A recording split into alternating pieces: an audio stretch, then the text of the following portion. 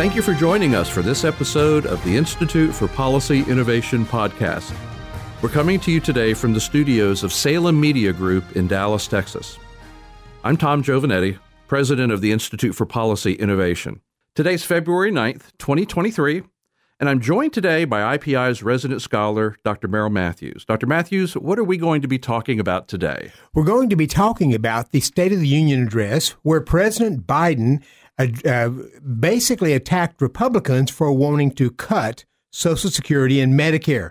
So our issue is Social Security and Medicare. And do Republicans want to cut that, or is Biden also being a hypocrite?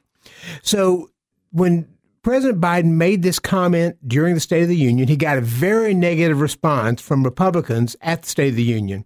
There was some back and forth, and this was like the most explosive bit of the State of the Union address. And I would argue a really fun part. I mean, typically these are very, very sort of staid addresses that you get some applause and a little bit of back and forth and so forth. But now it actually became sort of entertaining as he's going back and forth with them. And I have to say, I understand Republicans' outrage because the way President Biden set it up was Republicans want to let Social Security and Medicare expire. Right. Which you know, is a gross distortion of an unwise paper that was put out during the campaign by Senator Rick Scott, just sort of exploring the idea that programs should have to come up for regular reauthorization and things like that. So the Republicans kind of went nuts when he said it that way because he really was grossly distorting, I think, the Republican agenda. So what happened was Senator Mike Lee of Utah decided, he came out the next day and he said what the president said was absolutely incorrect. Well, that's not something we wanted to do. And he pushed back that, and in his press release, he said, no Republican, put that in all caps, no Republican has made a suggestion that they cut Social Security and Medicare. That led the White House to release a statement with some quotes from Republicans in the not too distant past of the last 4 or 5 months. So I'm just going to quote a few of these here. In the Washington Post, January 24th, the title is House GOP Eyes Social Security and Medicare Amid Spending Battle. And here's the quote from the article. In recent days, a group of GOP lawmakers has called for the creation of special panels that might recommend changes to Social Security and Medicare, which face genuine solvency issues that could result in benefit cuts within the next decade. Now, that's the solvency of the program, not what Republicans. Others in the party have resurfaced more detailed plans to cut costs, including raising the Social Security retirement age to 70. Here's one from Reuters from January 6th of this year. And what it says is, at some point in 2023, Congress will need to address the debt limit, and several leading GOP House members are threatening to block an increase to force cuts to Medicare and Social Security. It goes on to say, Representative Jody Arrington of Texas, a Texas Republican, has indicated that raising the retirement age for Social Security and the eligibility age for Medicare would be common sense changes. Representative Buddy Carter, a Republican of Georgia, has expressed his intent to cut spending in conjunction with raising the debt ceiling. Representative Lloyd Schmucker of Pennsylvania, a Pennsylvania Republican, has stated his wish to establish means testing, setting some eligibility levels for Social Security and Medicare. Now, there's more, but you sort of get the idea. Republicans were talking about, well, maybe we need to raise the retirement age. It's 66 right now, 66 in a few months. But maybe we need to raise the retirement age. Maybe we need to do some other things, perhaps means test Social Security benefits or something of that nature in order to try to save the program. So it's a little more complicated than no Republican has proposed cuts. Yeah, I mean, what we're seeing right now is sort of the tit for tat between Republicans and the White House. Yes, we did. Yes, you did say that. No, we didn't say that, right? But, you know, if you go back a few years, there's been lots of discussion over the past 20 years by both Republicans and Democrats about the need to make changes to our entitlement system. In fact, yesterday on Fox, they were running a clip of Joe Biden Yes. when he was in the Senate saying he wanted to cut Social Security and Medicare. Right. So it's a little bit disingenuous now to suddenly act like, no one has ever talked about this before except for these extreme House Republicans. Right. There are those quotes that are available out there right now. And as you mentioned, Joe Biden has mentioned over his many years in the Senate of times that it would be good to look at sunsetting Social Security and Medicare, and also to look at the benefits that are there and perhaps provide some kind of cuts in it. There was the Social Security Reform Panel back in 1982 and 83 that was led by Alan Greenspan, where Congress passed legislation that raised the retirement age from 65, the full retirement age, to 67. We're still in the process. Very soon it's going to be 67. So Congress has already done that once. I haven't looked. Joe Biden was in the Senate time, but I bet he voted for that. I bet he did too. And this is only common sense, right? These are enormous programs. They are based on actuarial data that changes, right? The patterns change over the years. And so it shouldn't be controversial that every once in a while you have to look at these programs and make adjustments. And it certainly should not be controversial when you look at these programs and see that they're about to run slap out of money. So, I think what you and I were most concerned about during that moment of the State of the Union is after all the yelling and protesting was over, President Biden said, okay, so we're on the same page. Yeah, we agree. Yeah, we're not all in going to agreement cut now that these programs are, he said, off the budget. What he meant was off the table. We're not going to talk about changes to these programs. And then both sides stood up and applauded.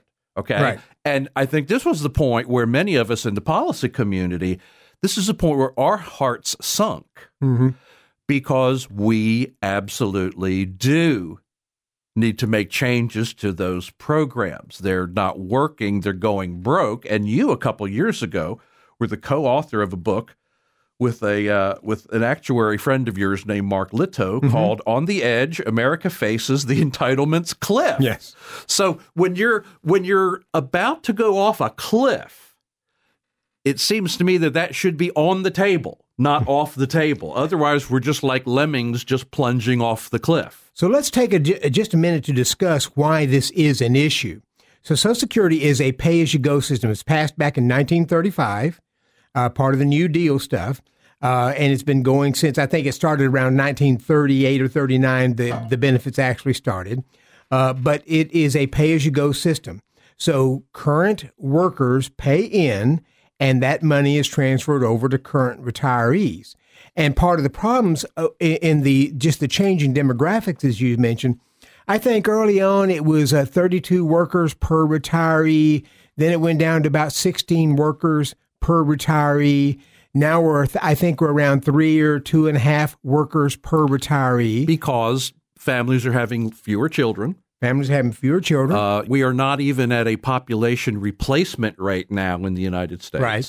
When you stack on top of the fact that families are having fewer children, the fact that people are living longer, that creates this demographic imbalance that was not anticipated when the program was put together. No, it wasn't. And it was the opposite when the program was first put together. When Social Security was first put together, it caused all sorts of federal surpluses because more people were paying in than were taking out. So there's a demographic problem.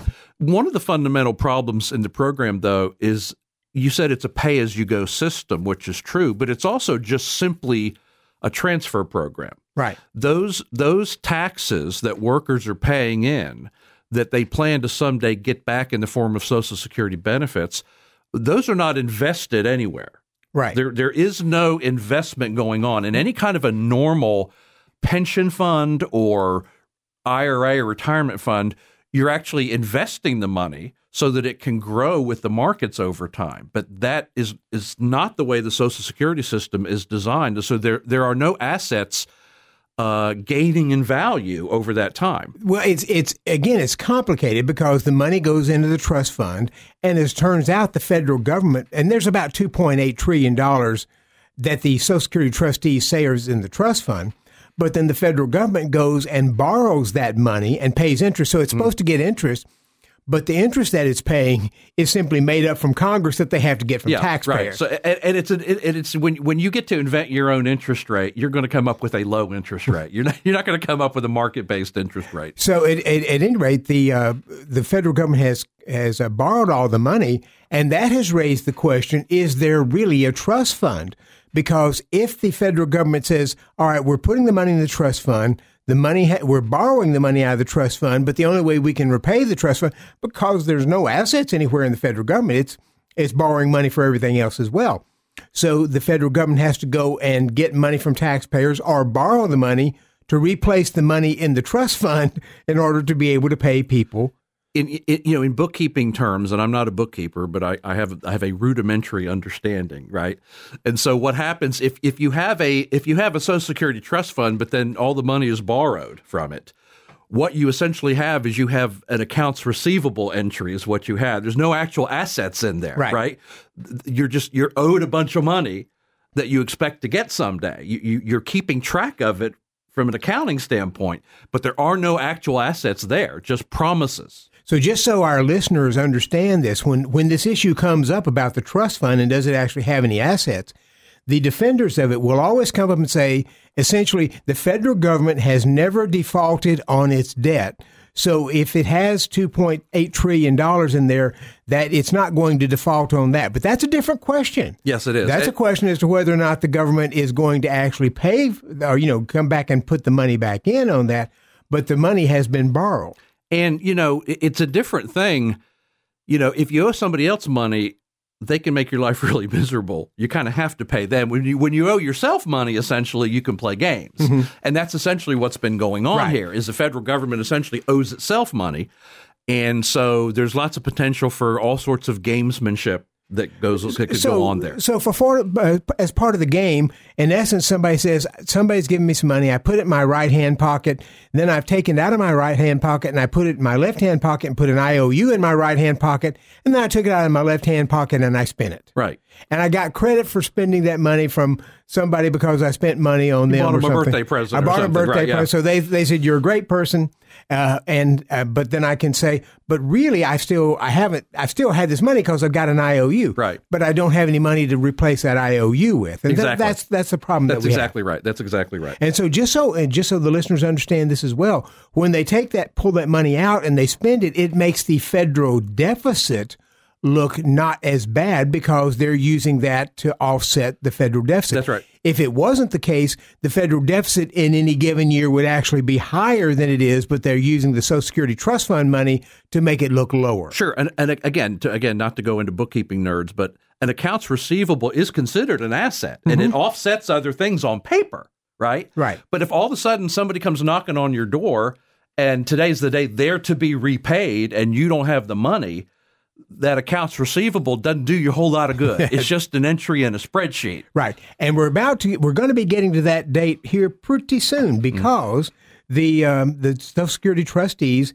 say that we have the trust fund is solvent until about 2034. So just about a decade out is what they're thinking. And they say that if Congress doesn't do anything, doesn't shore it up, nothing changes, then Social Security will only be able to pay 80 cents on the dollar of what it's essentially guaranteed people it will pay. Now, that's actually a little better. It was going to be 75 cents on the dollar for a number of years. Now they're saying about 80 cents on the dollar.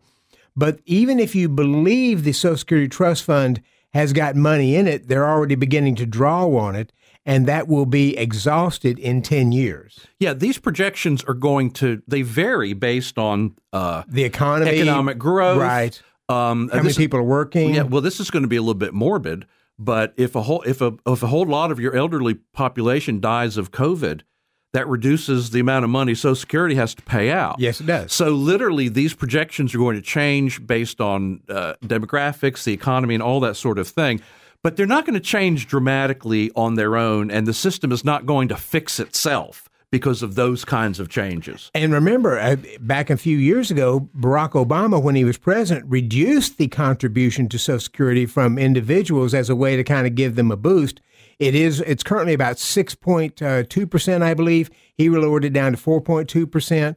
So they went for a couple of years where those of us who are working and paying into our payroll taxes actually had to pay less. You got to keep a little more of your earnings. Got to keep a little more of it, and that didn't go into Social Security. But then, of course, that's not money going into the trust fund that can help pay for it. Now, you and I have done a lot of work over the years, you especially, but we've both done a lot of work over the years on this issue of fixing Social Security reform. We are very fond of some of the things that have been done and some of the things that have been proposed. You've done a lot of writing about these 3 counties in South Texas that were able to escape the Social Security system back in the early 1980s, before the door was slammed, right? And that they have done a dramatically better job of providing retirement savings for their employees than those folks ever would have gotten under Social Security. Right. They essentially take the money that you'd be paying into Social Security. It goes to a private financial company that then invests that in essentially investment companies that will pay a guaranteed interest rate. I think they've never gotten less than something like 3.5% interest. But if the market's doing better, if the market does a lot better than that, they will get more. But they don't go below a certain floor. Yeah. So they don't lose 10 or 20% in a year that you might if you actually put the money in the market. It's always, I think you and I have both found it difficult to explain this to people who are really sort of like not at all familiar with markets. Literally this morning, Andrew Biggs, who used to be one of the Social Security trustees, and he now works for the American Enterprise Institute, just this morning he tweeted out that the typical Social Security recipient, and he used some formula of averages and medians to come up with that, but that the typical recipient of Social Security gets a 1.3 times return on all the money that they paid in. So what that literally is saying is you're getting a 30% return on what you paid in, but over 50 years, right? So that is actually an abysmal rate of return. That's a below 2% annual rate of return. So it doesn't take a money manager with mystical powers to be able to beat that. Right. I mean, the stock market averages somewhere around 7% per year. Oh, it's actually a little higher than that. Okay. Yeah. If you're looking at the S&P 500, it runs between 8 and over a period of time. Over time, right. It's about 8 or 9%. So there's some years it may go down 25%, and others it may go up 35%. Right. But over time, it runs about 8 to 9%, and the NASDAQ runs about 10%. Yeah. So even if you just took it and put it into a broad-based exchange-traded fund. Or just like an index fund, just a pretty safe, conservative index fund. That follows the S&P 500, you would do better with it over time.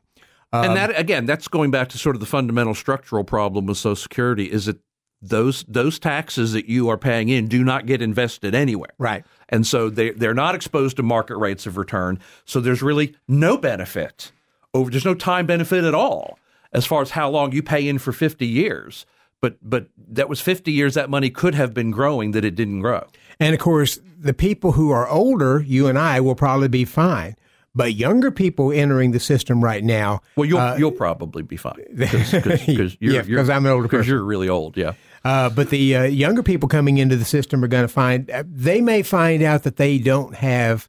they're just not going to get the Social Security return, regardless of what Joe Biden says. Now, it may be that Congress steps up at some point and say, we're going to figure out some way to cover these. My guess is they're not going to if you get to 2034 and the Social Security trustees say we've got to drop it down to 80% of the benefits, my guess is Congress would try to figure out a way not to let that happen. Well, this Congress isn't going to do anything because, as we were describing, they literally all stood to their feet and applauded. Right. We ain't going to do anything about this. So, maybe some future Congress will either be wiser than this one, or maybe some future Congress will just be that very unlucky Congress that happens to be in place when the system is collapsing. Conceivably, if you had a really strong growing economy, you would postpone these things. You wouldn't eliminate the problem, but you might postpone it some. So it may be a while, but my guess is they're going to have to face it probably sooner rather than later. So if nothing is done, if Congress doesn't step up and say, we need to make changes to this system to make sure that future recipients get something in the neighborhood of what we have promised them. If that doesn't happen, then what happens is automatic reductions in benefits. Right. And so all of a sudden, ironically, I think this big rush to promise we're not going to cut anybody's Social Security benefits is actually the thing that most likely endangers current recipients.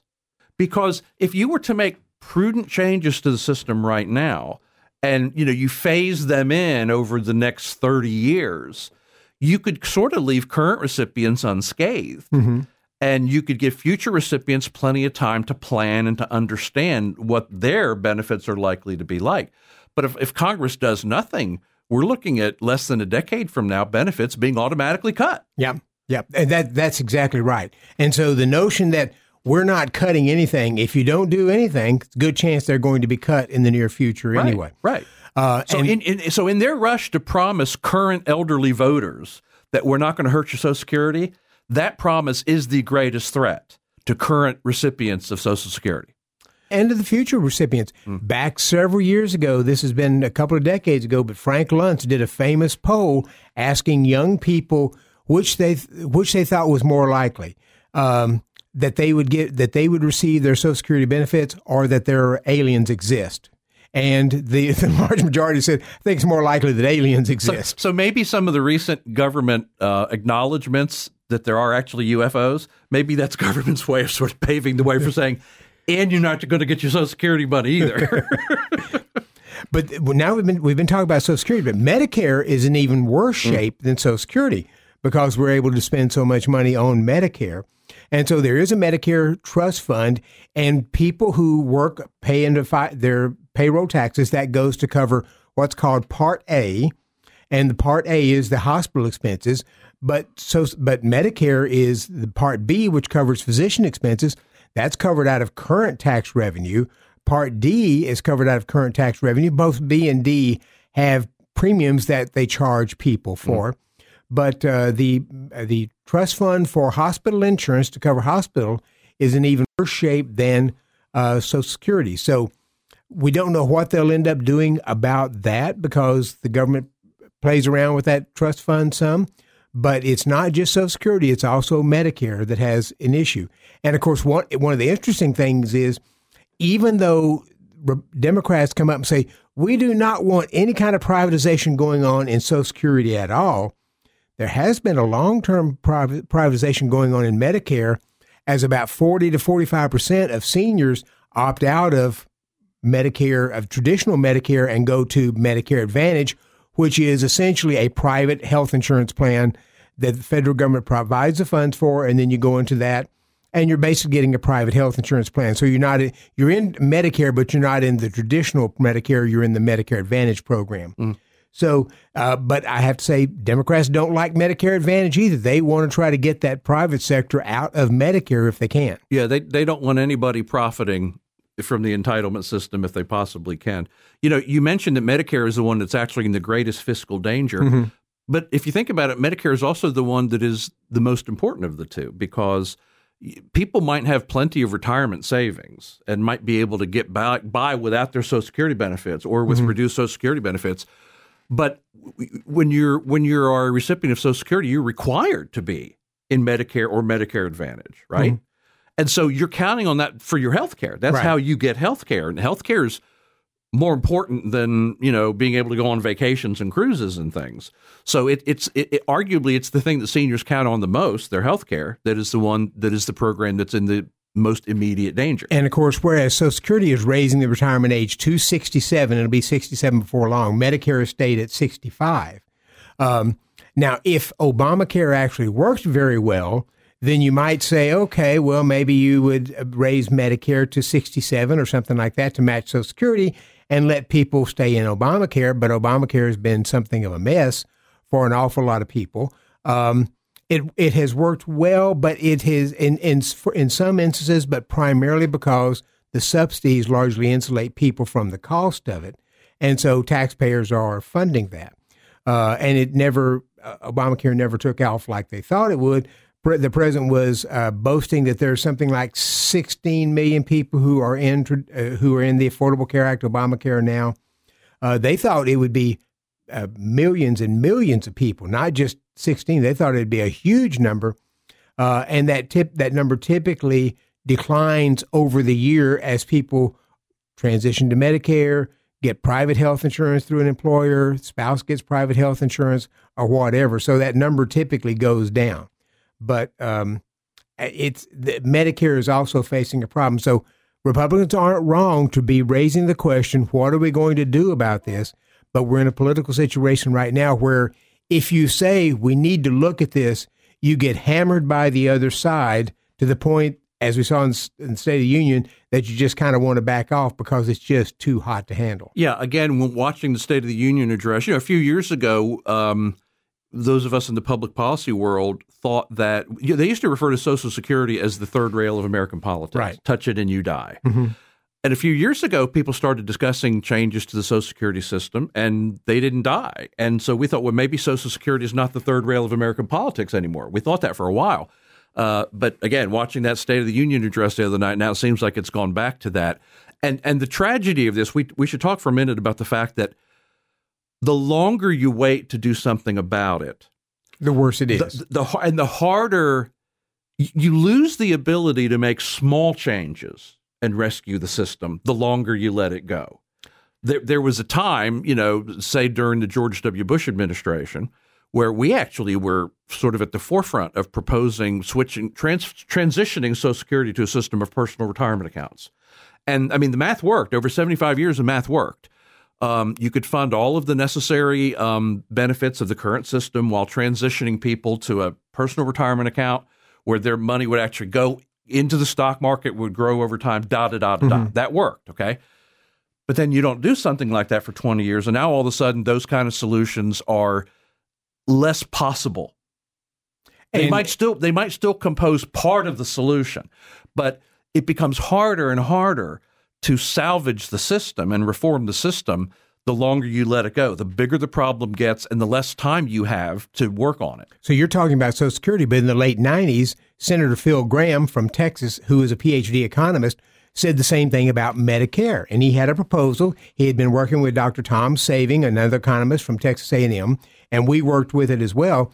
And Gramm said exactly that. It was a time when revenues were strong and we actually had a budget surplus. And he said, now's the time to do it. Let's transition Medicare to more of a private plan. And if we don't do it now, it's going to continue to get worse. So we need to do it at that time, late 90s, where we have a budget surplus and we can make an easy transition. That didn't happen, and it has gotten worse. Yep. Again, I want to mention that you and Mark Litto wrote this book, On the Edge, America Faces the Entitlements Cliff. That book is available from IPI. You can just give us a call or send us an email. It's also available on Amazon.com. If you look up the title, On the Edge, America Faces the Entitlements Cliff.